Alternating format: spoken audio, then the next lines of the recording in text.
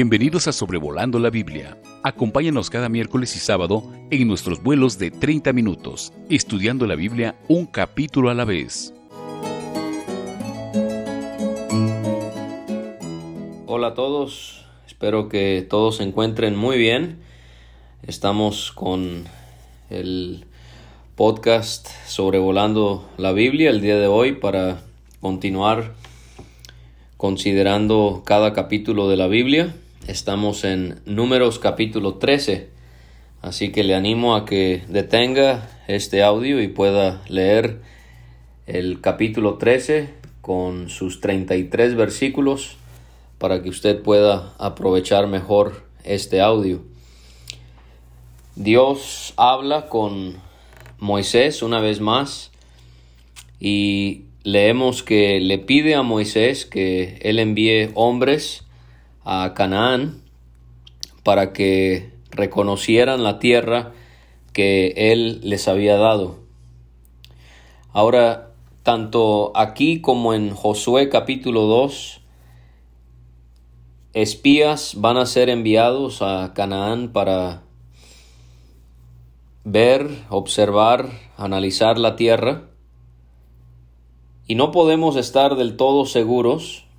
Es posible que Dios lo permitió para que ellos se alistaran, aunque realmente todo dependía en Él, en su poder.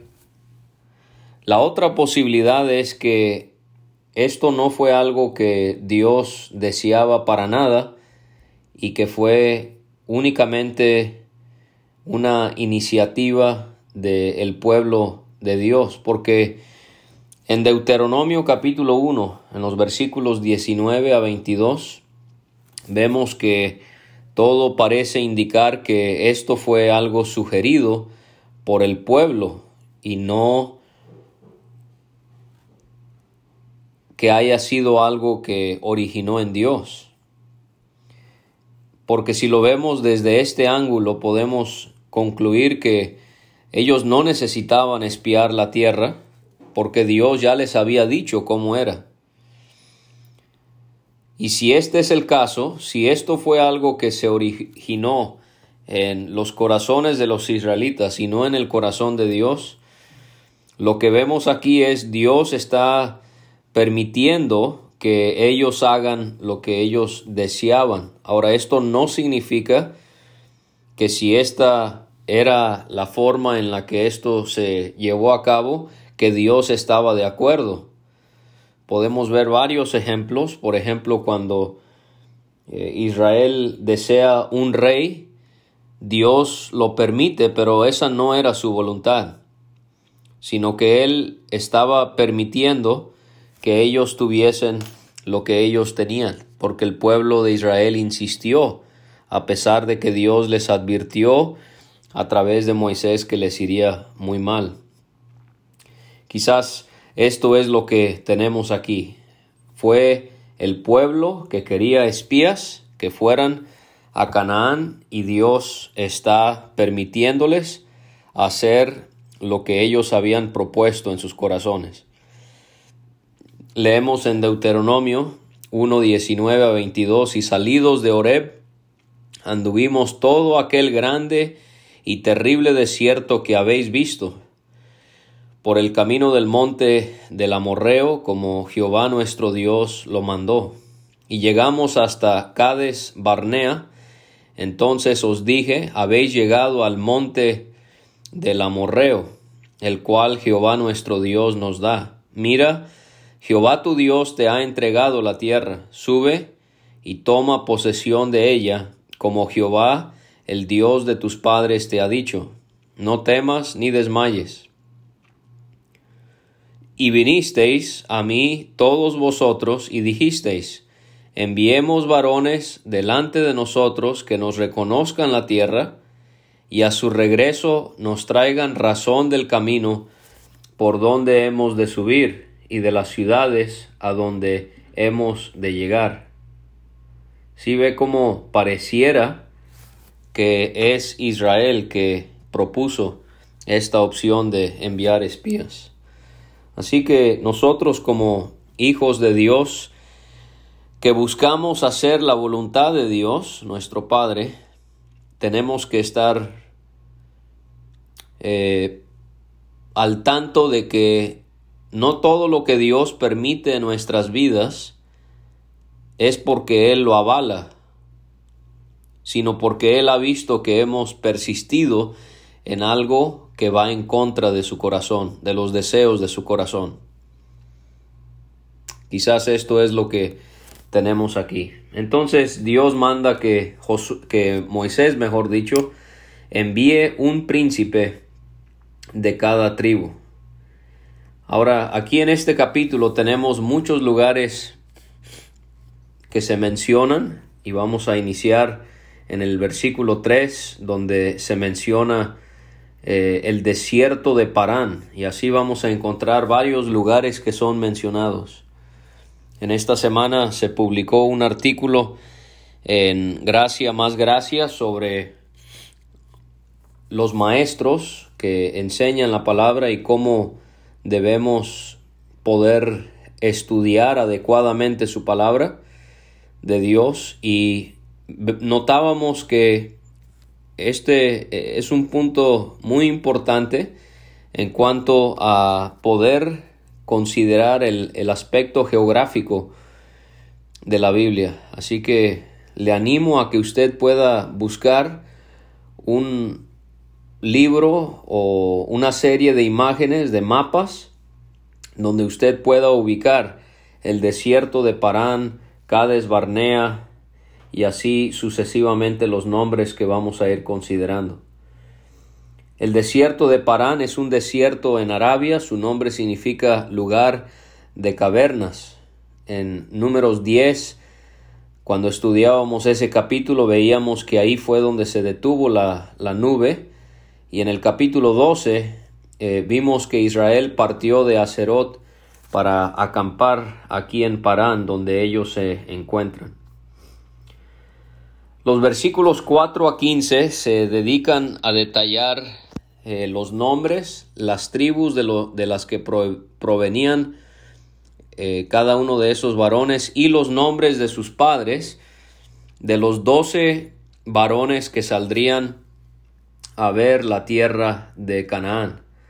Tenemos de la tribu de Rubén a Samúa, hijo de Zacur; de la tribu de Simeón, Safat, hijo de Orí; de la tribu de Judá, Caleb, hijo de Jefone; de la tribu de Isaacar, tenemos que se menciona aquí a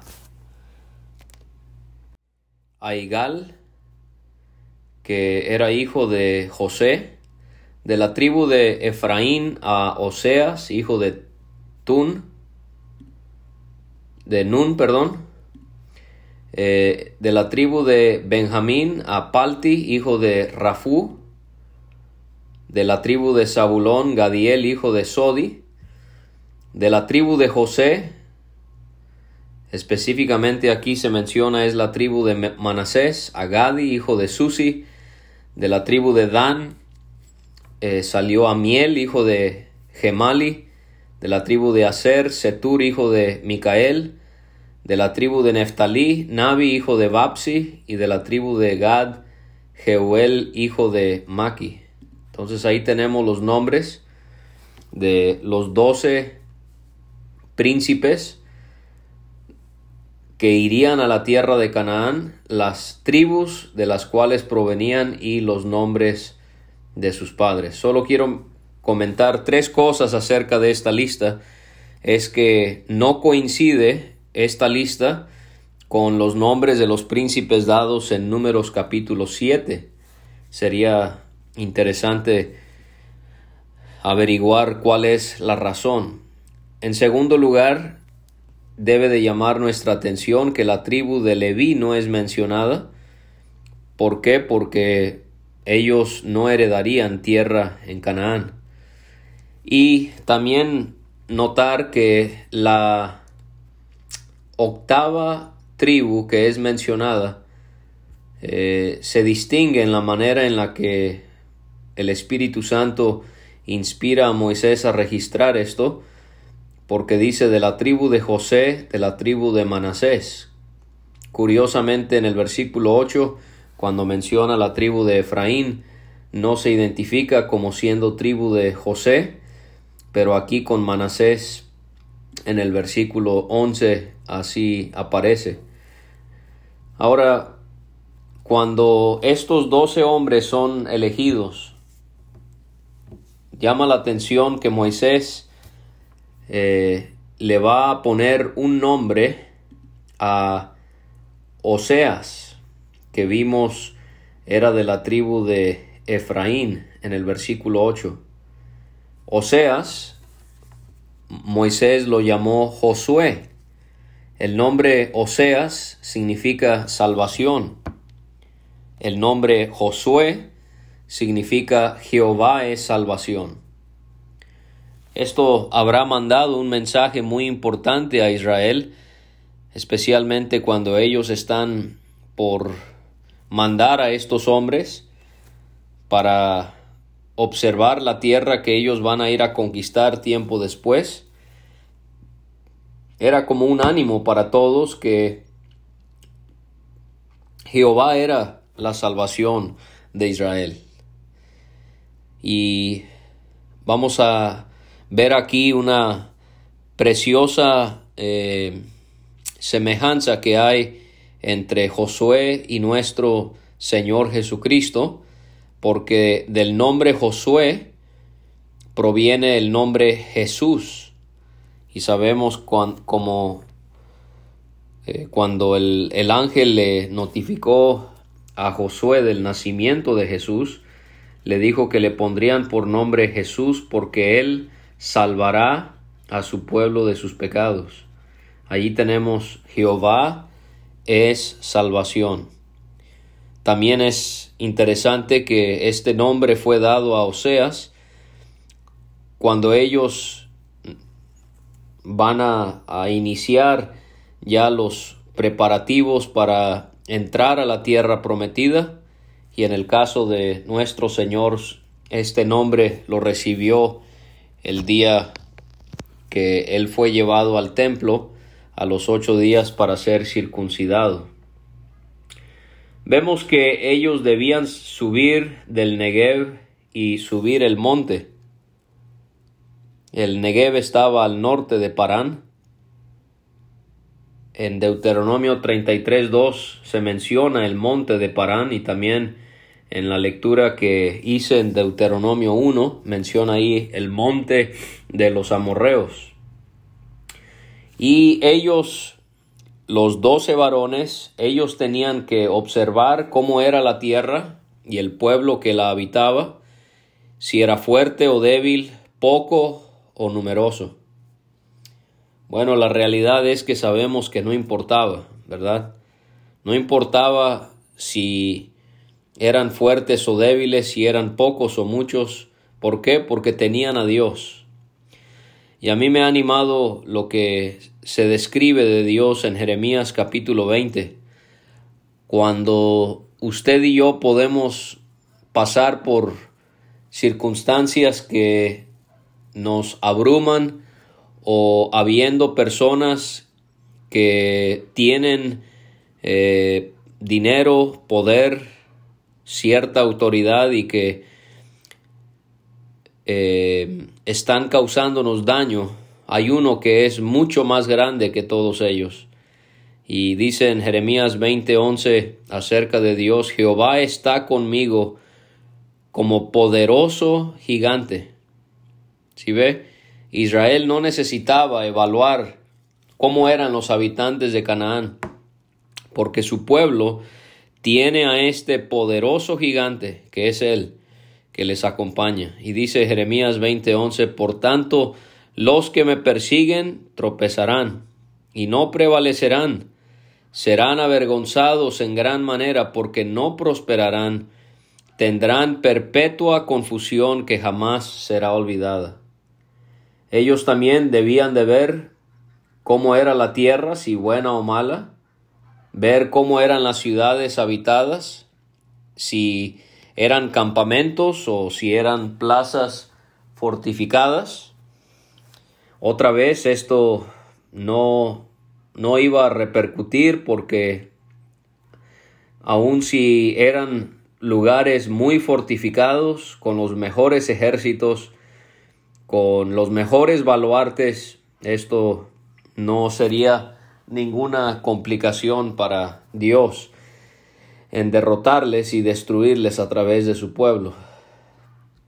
Ellos debían de observar si el terreno era fértil o estéril.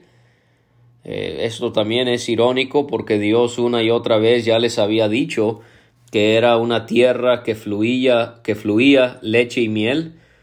Hay una descripción muy bonita de Israel en Ezequiel 26. Dice ahí acerca de esta tierra: es la más hermosa de todas las tierras. Ellos tenían que notar si habían árboles o no, y debían de esforzarse para tomar fruto de la tierra, para creer que lo que Dios había dicho era verdad. Y esto es lamentable. Esto es lamentable, aunque nosotros como seres humanos a veces necesitamos cosas tangibles para poder confirmar la grandeza de nuestro Dios. La realidad es que su palabra es suficiente, y no deberíamos de tener que, como si fuera, mirar el fruto de la tierra para poder creer que lo que Dios había prometido era verdad. Y vemos que era el tiempo de las primeras uvas. Esto era normalmente en el verano, así que nos da una idea de cuándo es que se llevó a cabo esta exploración. En el 21 leemos que ellos subieron y reconocieron la tierra desde el desierto de Sin hasta Rehob, entrando en Amat. Sin es un desierto ubicado entre el Mar Muerto y el Arabá, al este de Cades Barnea. En Números 21 vemos que allí fue donde murió María, la hermana de Moisés y Aarón. En Números 27 vemos que Dios reprende por la rencilla que hubo en ese desierto por causa de las aguas. Rehob, esta es la parte más norte que explorarían los espías, y vamos a ver aquí que era camino a Amat. Ellos subieron al Negev y llegaron a Hebrón. Ya hemos estudiado acerca de Hebrón, que significa asociación. Este lugar, ubicado al sur de Jericó, aquí fue donde Abraham edificó altar a Dios en Génesis 13. Génesis 23, aquí fue donde Sara fue sepultada. Así que Hebrón es un lugar muy asociado con los patriarcas. Y en este lugar de Hebrón se nota el hecho de que estaban Ahimán, Sesai y Talmai, y son estos hombres identificados como hijos de Anac. Anac era una familia de gigantes que habitaban en Canaán.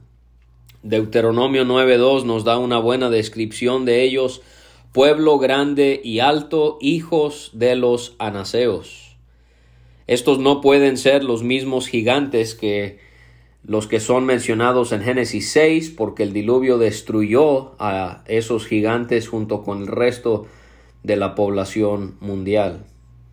Pero ¿cómo es Dios? Porque estos gigantes que van a provocar pavor en la mayoría de los príncipes, en el reporte que ellos le van a dar a Israel, Caleb y Josué van a mostrar valentía, van a mostrar fe en Dios.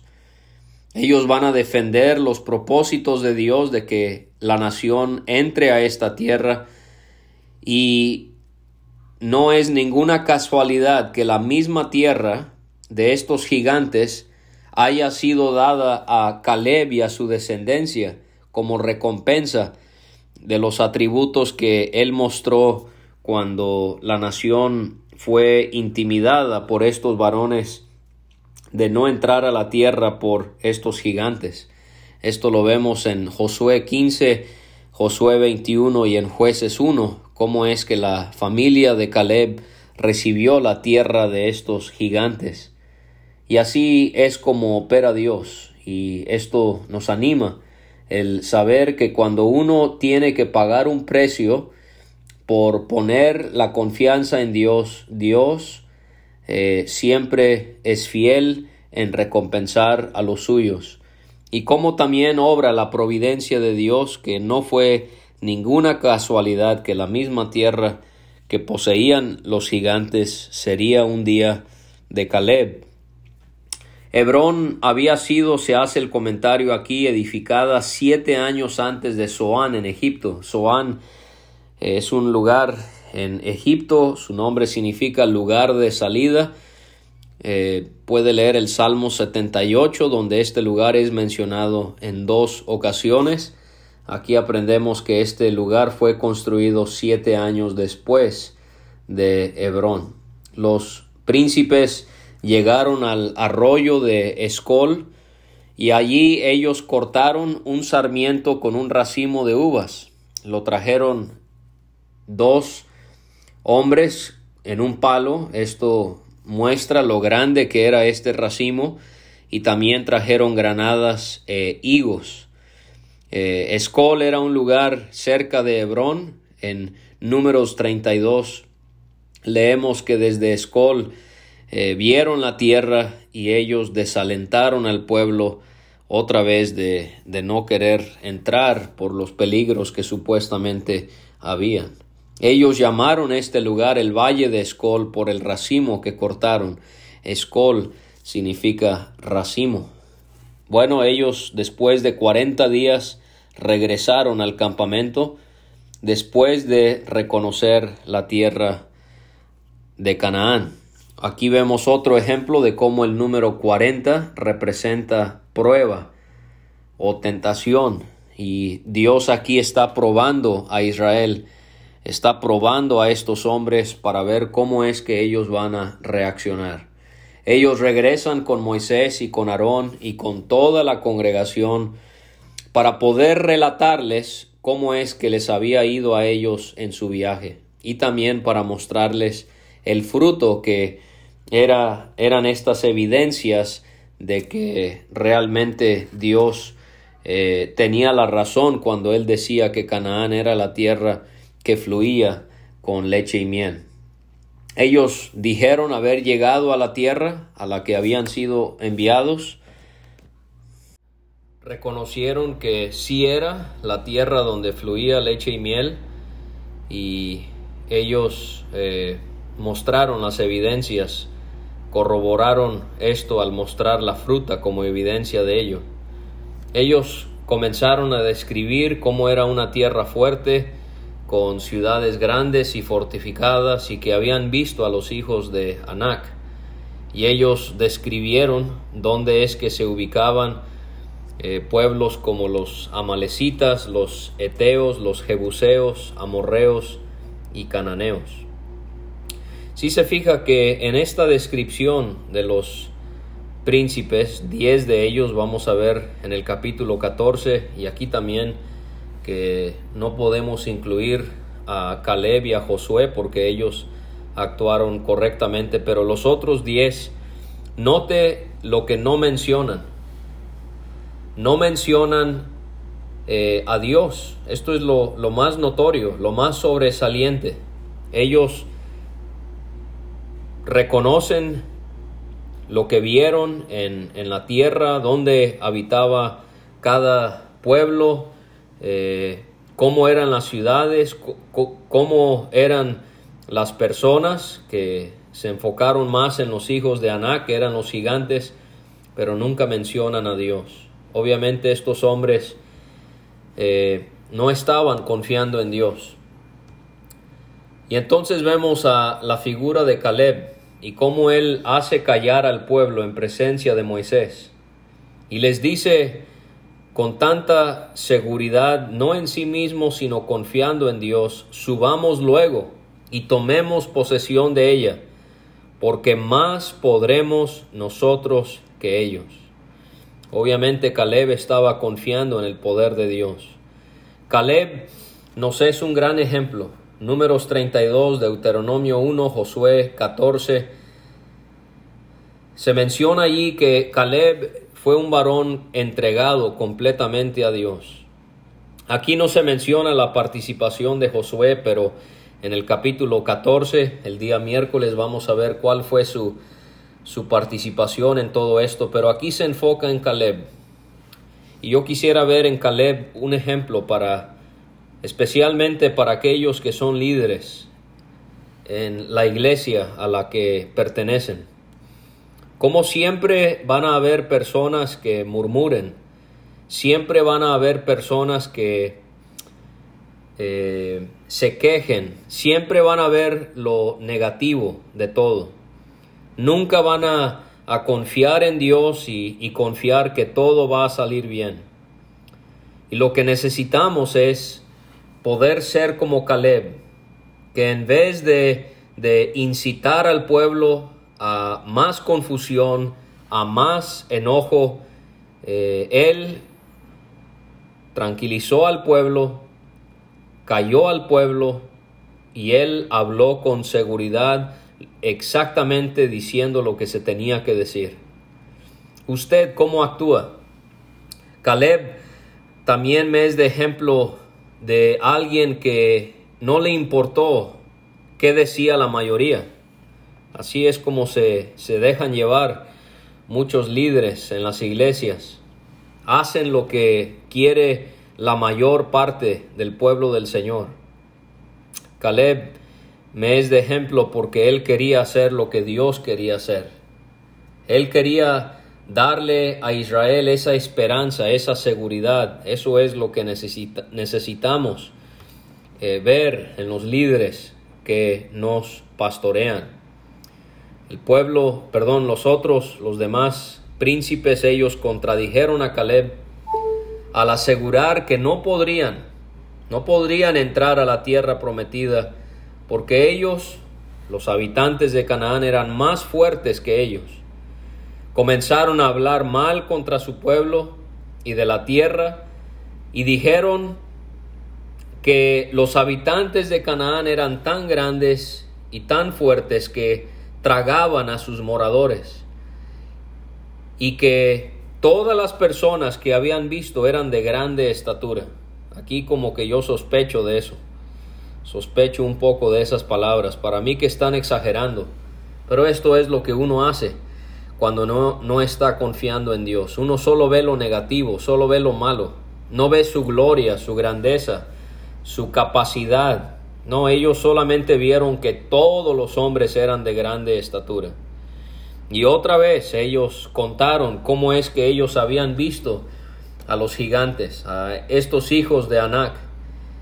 Y también aquí me confirma que ellos exageran en su reporte porque ellos terminan describiéndose a sí mismos al estar allá como langostas. Ellos se sentían tan pequeños que solo se veían como unas pequeñas e insignificantes langostas vulnerables a ser destruidas por estos inmensos gigantes.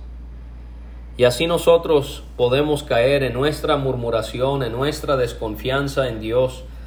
Podemos exagerar y podemos decir cosas que solo es para incitar a los demás, para que ellos nos sigan y que nos sigan a nosotros en vez de seguir a Dios y lo que Él desea.